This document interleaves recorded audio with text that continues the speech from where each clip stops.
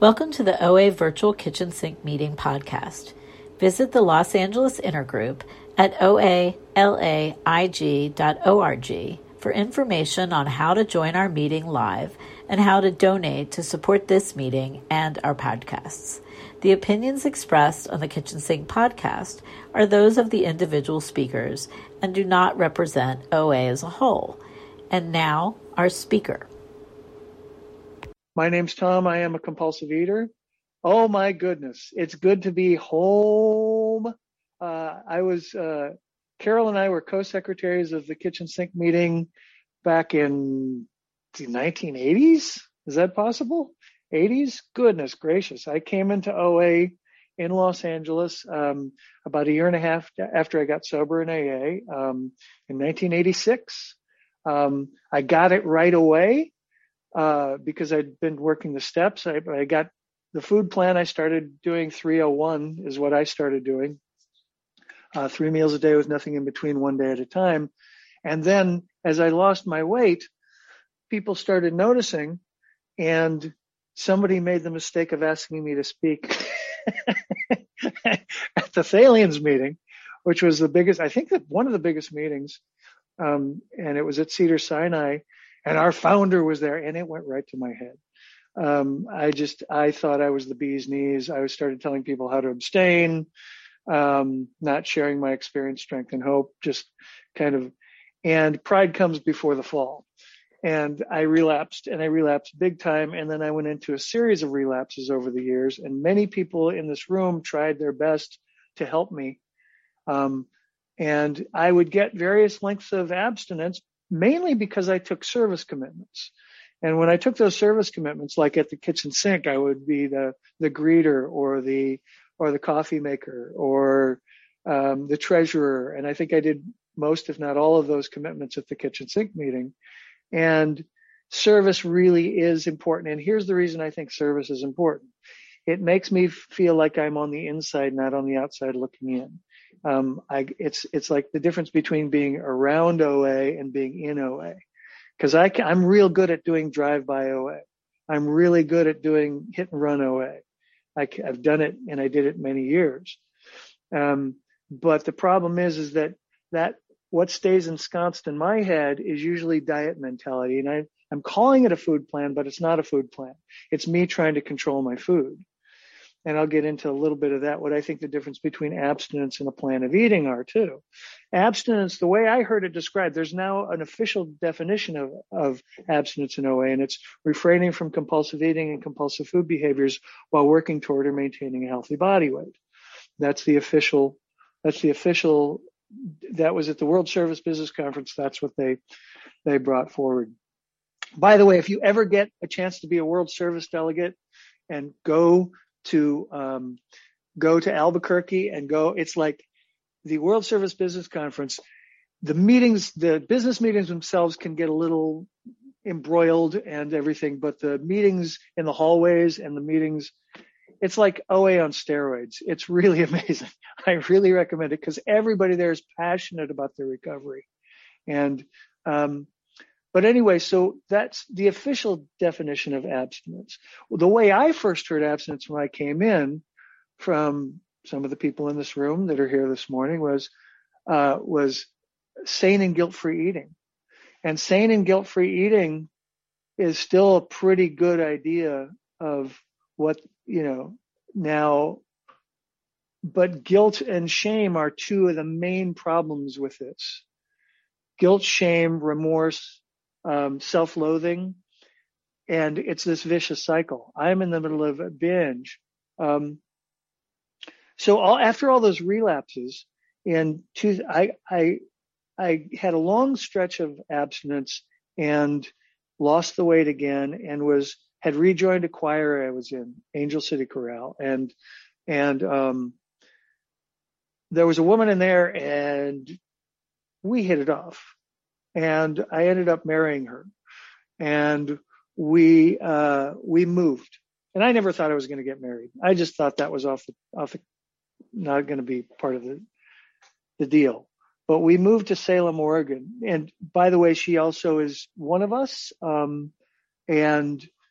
But But at the time I was not talking about it to her. What happened is we became binge buddies, and we moved to Salem, Oregon, and my relapse had already begun before we even moved, but it got worse. And I think at one point I put on 30 pounds in a month. And, she looked at me with tears in her eyes and said, "It took me so long to find you. I'm afraid I'm going to lose you." And one morning after a binge the night before, I was sitting on the edge of the bed, and I thought to myself, with everything you know about the 12 steps and everything, I was beating myself up. Shame, guilt, remorse, self-loathing, everything you know about recovery. How can you still be doing this? And what I call the still small voice said to me, if you're beating yourself up about this, you must not believe that you're powerless. You must think that you have control. And that, I got to shiver up the back of my spine. That's always a good sign that I've gotten a little message from somewhere. The truth resonates. And so, I called this guy that I knew was in both AA and OA, who was in Portland. And he said, well, why don't you just try 3 meals a day, with no snacks or nothing in between, for the first week. And so I had 3 large meals, and he said, don't worry too much about content or the first week. And so I had 3 large meals that first week, and I had a week of abstinence in air quotes. And then he also suggested going to see a healthcare professional. Now, the one I went to see was a woman who had been in the system for a while. She was jaded because she would hand her diabetic diet to everybody, and it was a one-size-fits-all diet that she gave to everyone. And she had no expectations because nobody ever followed, not very many people followed what she suggested. And I told her I was in Overeaters Anonymous, and she said, yeah, because I had been back. She said, yeah, I've heard of it. So, I took this thing, I panicked because I'd been on so many diets. And here's the thing about diet mentality. I'll start again after the holidays. I'll start again after the weekend. I'll start again if I go 1 ounce over, or if I go 1 gram over, or whatever, I would start over, always starting over, and always the shame and guilt and remorse again. And so, thank God, if I have a problem today and my food gets a little slippery, I know what to do about it. My sponsor talks about lapse, relapse, and collapse. And here's how I define the difference. So we talk about slips, lapse, relapse, and collapse. Lapse is I'm driving down the road and there's a dotted white line on either side of me. And I veer a little over this dotted white line. I don't hit anybody, but I get back in my lane. To me, that's a lapse. Okay, that's a slip. A relapse is I'm stalled on the side of the road, flat tires, engine dead, whatever. I'm not going anywhere. I'm not moving. And in fact, the car is going to fall apart for sure. Probably if it just sits there and rusts, right? Collapse for me is I veer off the road. There's an embankment that's God knows how many feet deep, and I crash and die. So collapse for me, and right now, as we speak, I can't imagine. I know there's thousands of people today in this country that will get an amputation because of diabetes. Thousands, literally thousands of people will get a limb amputated because of diabetes today. And the food that I ate wasn't real food. It was food-like substances. It was processed. It was highly palatable. It was the difference between food as a drug or food as medicine for me. So now today I have my foods that I enjoy, and I try. Here's today's abstinence. Today's food plan. My plan of eating today is 3 weighed and measured meals that I track. Before I take a bite in the morning, I know what I'm having for lunch, breakfast, lunch, and dinner. I track it. I take a screenshot of what I've tracked. I text those to my food sponsor and say, have a great day. And then at the end of the day, because I'm a nutcase when it comes to food and eating, I text her, food is over, dinner's over, nothing else until breakfast. That's what I have to do. Not everybody's probably got to do that. I don't know what your susceptibility level is. You may be a 1 to a 3 or a 5 to a 7, whatever you are. like in the movie Spinal Tap, this one goes to 11. I'm a compulsive addictive freak, and it's not just food and alcohol and drugs. It's a whole bunch of things, behaviors and things that I need to avoid but we're talking about food today. This is Overeaters Anonymous. So, I have learned that self-flagellation is counterproductive. It doesn't help anything about anything. What I can say is, that needs work. I can write inventory. And I have to write inventory. If the food starts getting messy, or if I go to a Zoom meeting and I'm taking everybody's inventory except my own on Zoom, and I'm being critical and judgmental of the people, you can bet that's a red flag for me. I need to write some inventory because I want to be able to look the guy in the mirror, not in a narcissistic or egotistical way, but be able to look at this guy and say, you're not perfect, but you're okay, and I love you. Self-care becomes essential. So self-care for me involves my whole physiology. It involves my it's my homeostasis, it's my metabolism, it's all that. So eating, sleeping, breathing, and moving are very important things that I need to work on. And I have. And I've read some great books about that stuff, and I won't get into that here today either, because and everything I'm saying is my opinion based on my experience. I don't speak for OA as a whole, but it's based on experience, and experience is the main factor. I want to make also, for somebody who's relatively new here, or somebody who's been struggling with relapse or with a higher power, especially with a higher power concept, thank God for the 12-step paradigm as far as what we say about a higher power. If you're atheist or agnostic, whatever works for you, great. If you're a believer and you have some sort of religious tradition that works for you, great. Now, the people that I've sponsored, there's been all sorts of people coming in with various things. What I was told and what has helped me is make a list of what I want my higher power to be and what I don't want my higher power to be, and start to communicate with the one I want, the one I like, the one that's kind and loving and gentle. And I had to let go of some old ideas because I had some religious abuse early in my life. And I had to get rid of a very not real nice higher power. And so that's been a journey, and it's a journey that's going to continue. Oh, by the way, I'm a recovering know-it-all. And I just wanted to say that I want to stay teachable. That's really important. 3 of the most important words in my vocabulary are I don't know. I don't know. I don't know. I don't know what's best for you. I don't know if you need to do the same food plan I do. I know what works for me. I know that the steps work. That's a truism. That's just true. They work, and they work well. I know that having a sponsor is important for me because I need somebody to pull my covers, and I need somebody to call me on my BS that I have invited to do that. But mainly I need to call myself on my BS and tell somebody that this is what's really going on. Not come to a meeting trying to pretend that everything's peaches and roses when I'm dying inside because I can't save my ass and my face at the same time. If I'm coming to meetings trying to look good, and vulnerability is actually a really valuable thing. I lost a dog this year. It killed me. It was my first dog ever. And it looked a lot like Tony's little dog there. And wonderful. And I had to grieve, and I came to the meetings and I cried and I talked about it. And people shared how they got through it without overeating when their pet died. That's how we circle the wagons in here. We help each other, and together we get better. That's one of the things you hear at meetings all the time. Together we get better. I can't do this alone. And since I'm an isolator and a lone wolf, sometimes I have to fight against that isolation by making phone calls when I don't want to. My first AA sponsor, like Cubby, I still hear his voice in my head saying, you don't gotta wanna. You don't gotta wanna. You do it anyway. So counterintuitive it may seem, but it's not. It is actually intuitive to do these things. God. So what's going on now?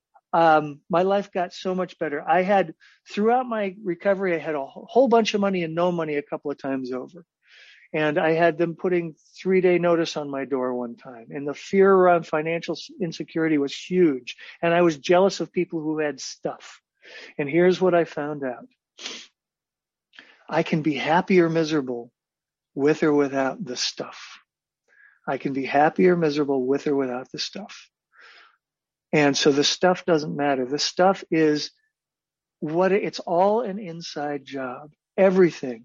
So the deeper I dive and the more I find that with that radiant power that is inside us and outside us, I believe this is my, I believe everybody in here is a God particle. Everybody in this room is a God particle. And what we do is we get rid of, by the inventory process, we move all that crap aside. And so we get that clear connection. We get that clear, we become these conduits. And then what happens is my higher power speaks to me through you when you have that clarity. My higher power speaks to me, and that's how we help each other.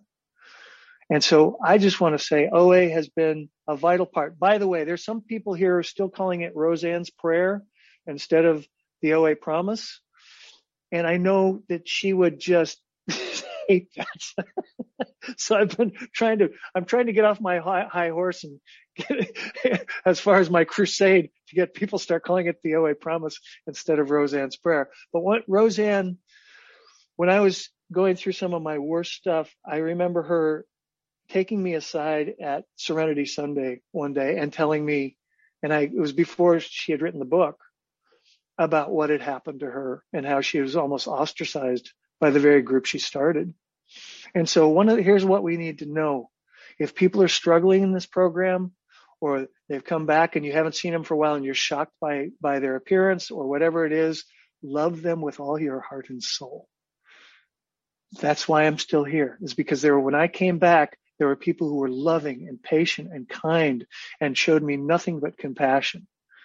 And so that radical compassion, that radical acceptance that we find in these rooms, it's real, it's valid, and I'm going to finish up with this.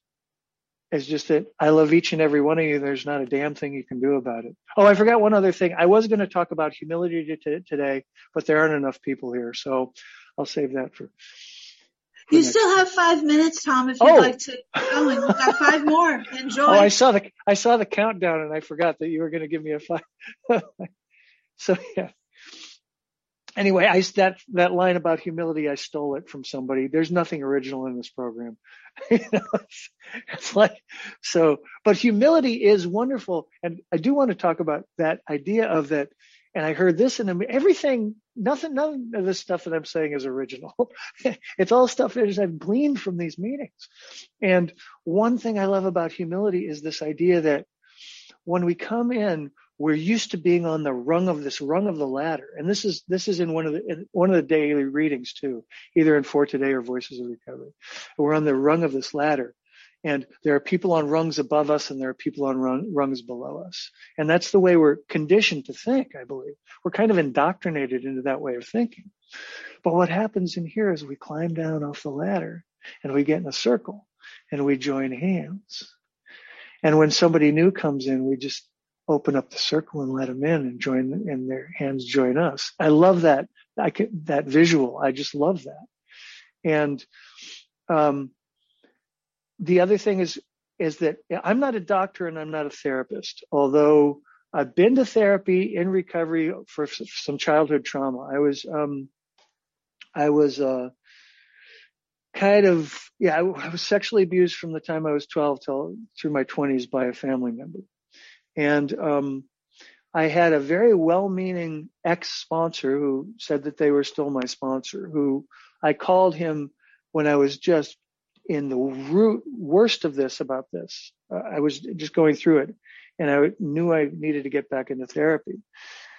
And unfortunately, they shared their opinion with me that I was probably, it's not, I don't know if I believe it. And the trust was just betrayed. It was just betrayed. I still need to work on some forgiveness and some stuff with that. And I think I've done a lot. And But we need to be careful about sticking to what we know and what we don't know in here. And what I don't know about, I can't share about. I'm not a parent. So if one of the guys I'm sponsoring is talking about dealing with his kids, I will say, I know some really good parents in the program, and find out if I can connect them, people who have gone through similar issues. And I think that that's really important, is not to go beyond my primary purpose is to share my experience, strength, and hope, is to stay abstinent and help others recover from compulsive eating with what I know, and not try and share outside of the realm of my knowledge. And I know 1/quintillionth of 1% of what there is to know. So that's a good place to start from.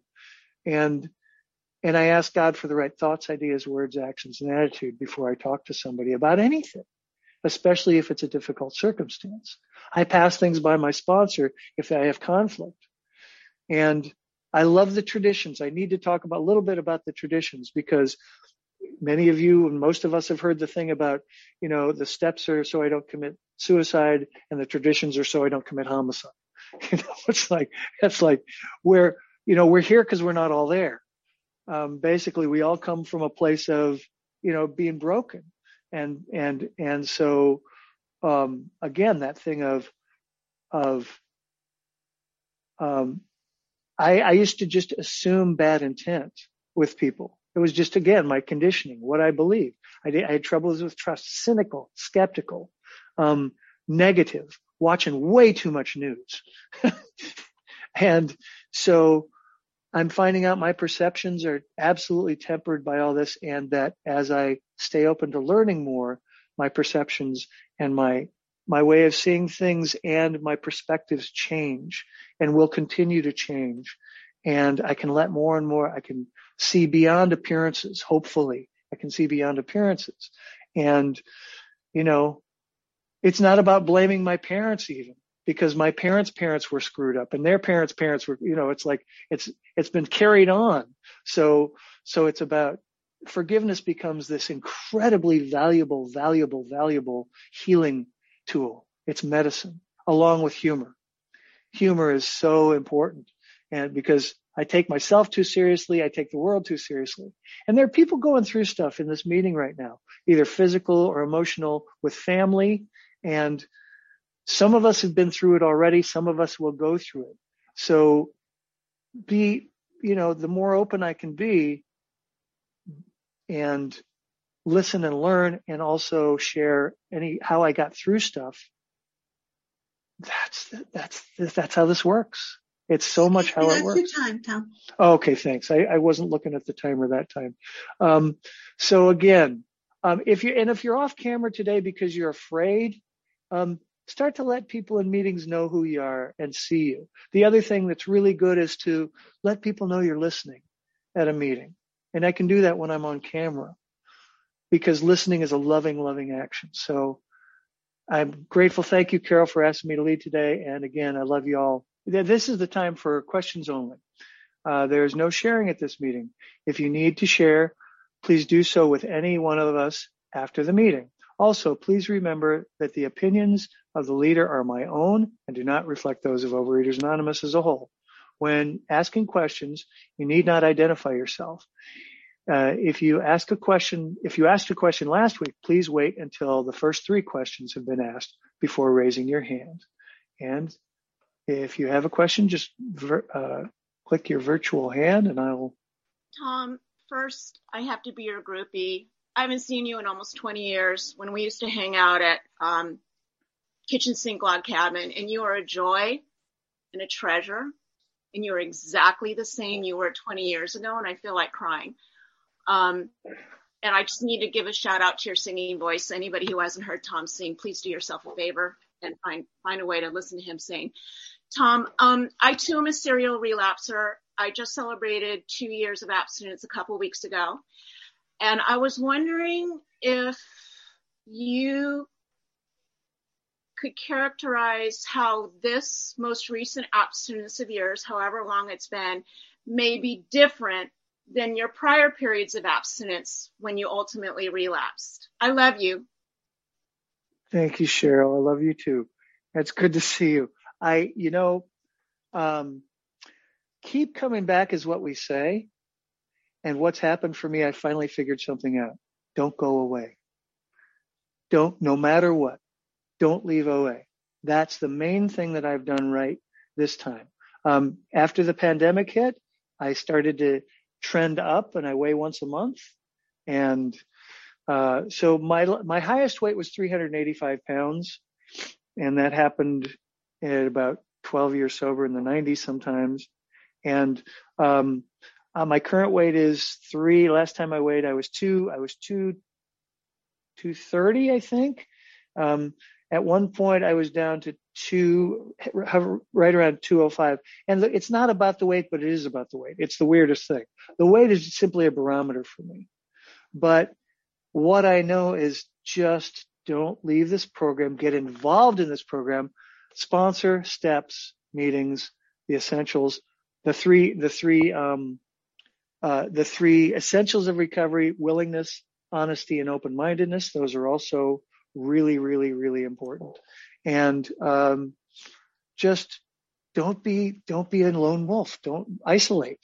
I've got to overcome that isolation. I've just got to text and call. So, and then start to give back. That's the other main thing is when you start sponsoring people, it's the biggest joy in this whole thing is getting to step 12 and starting to implement it. There's nothing better. It's bliss. So, all right. Hey, thanks, Tom. So great to see you. Always get a lot from your shares. Welcome back virtually. So my question is, you talked about how you had to fire your higher power from when you were a child. Can you describe what your higher power is like today? Oh, the best. Literally everything, everywhere, all at once. It is, and I'm just currently trying a new form of meditation with a teacher and all that stuff. And really interesting thing about that, I don't believe in coincidences. So I got this teacher, but months ago I had tried a version of this thing where they gave you a kind of a pseudo mantra, and I said, I don't like that. I'm going to make up my own, right? And so I made one up. And so then I got the actual formal version of this, and I went to see a teacher who gives you your mantra. Guess what? Months ago, I made up this mantra. The one she gives me was the exact same one. I don't know. That gave me chills. So I know there's something out there. I couldn't, the created, trying to understand the creator, that's never really going to happen to the degree that I think. But I kind of had to keep an open mind. The thing that helped me the most with this was that quote from the big book, the Herbert Spencer quote in the appendix on spiritual experience. It says, there is a principle which is a bar against all information, which is proof against all arguments, and which cannot fail to keep a man in everlasting ignorance. That principle is contempt prior to investigation. So now, if I am contemptuous about something, I better have investigated it beforehand. But what's happened is by keeping an open mind and continuing to do research about things in the spiritual realm, it's been wonderful. But none of that matters. It's experiential. It's all an inside. What I talked about, it's all an inside job. I don't know if your higher power is the same as mine in essence. I'm guessing it is because we're all one in my belief. But it's been this wonderful journey, and like any other relationship, it has its ups and downs. I used to blame God when things would go wrong, and I discovered it's not God's fault. Stuff happens. The world, anyway, I could go on for a long time so my higher power today, the old one was, and again, just my opinion, it was very Old Testament kind of vengeful, critical, just not a nice higher power, really mean, angry, destructive. And I had to let that go.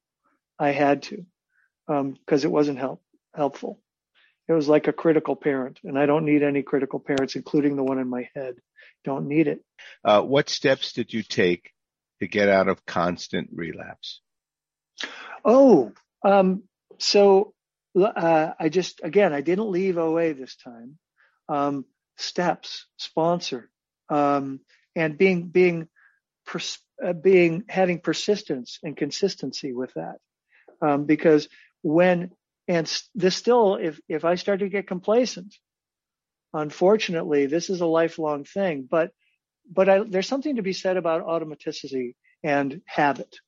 And when the steps and a 10th step and getting up in the morning to read, write, pray, and meditate becomes a habit, the rest of the day goes great. In fact, it got so good that I was doing it, and when the pandemic started, I was thinking, there must be other people that need to do this. So I started a daily 6 a.m. meeting on Zoom that originates out of here in Middle Tennessee. So it's 4 a.m. your time in California. But we started this meeting with 2 or 3 or 4 of us, the format is basically, we read the 2 daily readers, we have a 10-minute meditation, open sharing, and we have a second 10-minute meditation. After we read the 3rd step prayer, 7th step prayer, and 11th step prayer. And then we have a second 10-minute meditation, and we have a parking lot afterwards. We have fellowship afterwards. And this is 365 days a year, 7 days a week. And so, it's been groovy.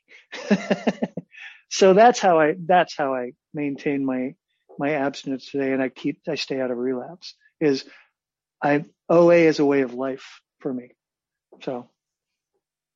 Thanks, Tom. And can you also include your contact information if you'd like? Sure, absolutely will. Okay. And then now it would be Carol. Carol! Hello, darling. My former co. It was in the 2000s, darling. I wasn't in program until 99.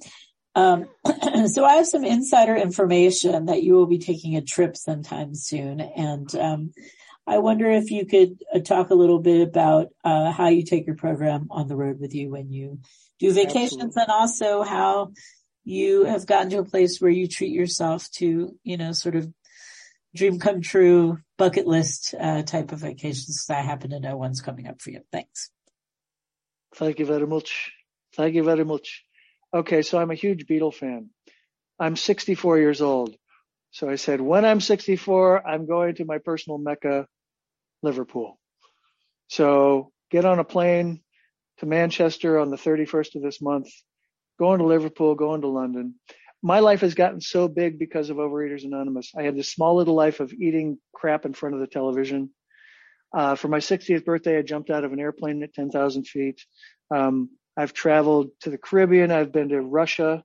I've been to Scandinavia, toured, Amsterdam. It's amazing what's happened in my life. Now, part of that is because I married up, and she has, my wife has a good job, and we have the financial means to do that. So I'm grateful for that.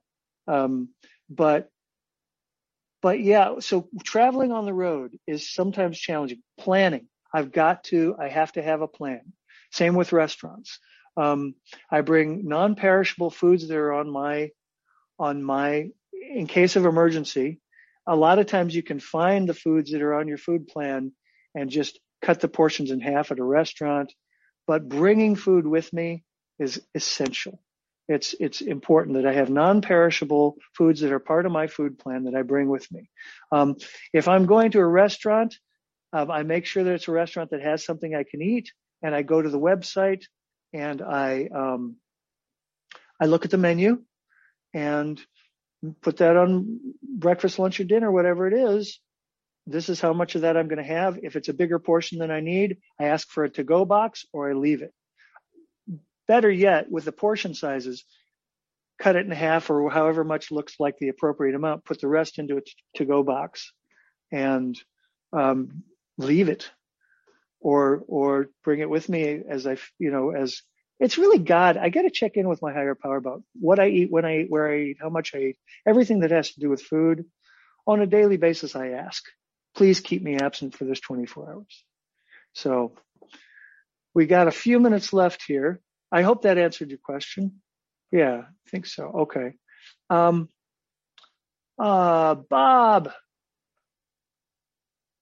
L. Thank you very much, Tom. My name is Bob, compulsive orator. you were talking about the definition of abstinence, and I remember when that first came out as well too. That was something that a lot of us were waiting for. I've been around OA, if you want to put it that way, for about 30 years, and constant relapser, longest I've ever stayed abstinence, 2.5 years. You talked a little bit about shame. How do you deal with the shame, with letting go of the shame? Like, I messed up again, and being able to walk, I guess, right with your head held high, because that's what I'm feeling right now, and I'm trying not. Sure. To, but how do you do Bob, it? So here's the thing: it's a disease, not a disgrace. It's a disease I didn't ask to have. You didn't ask to have. I need to remember that I didn't ask to have this disease. There are actions I can take that will help it go into remission. And sometimes if I'm not thorough about those actions, then I'm going to suffer.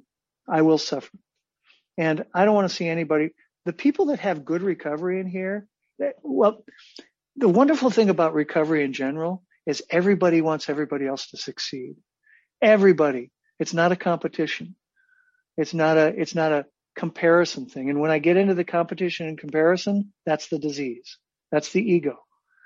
And whether you call it the ego or Satan or the disease or whatever you call it, it's all the same thing. It doesn't want to see me happy and healthy and whole. It wants to see me laying in a gutter somewhere covered with Cheeto powder and chocolate sauce and stinking of whiskey, lying in a gutter, looking down my nose at other people. That's what the disease wants. It doesn't want. So every time I come to a meeting or talk to a sponsor or work a step, I'm giving the disease the finger. Basically, that's what's going on.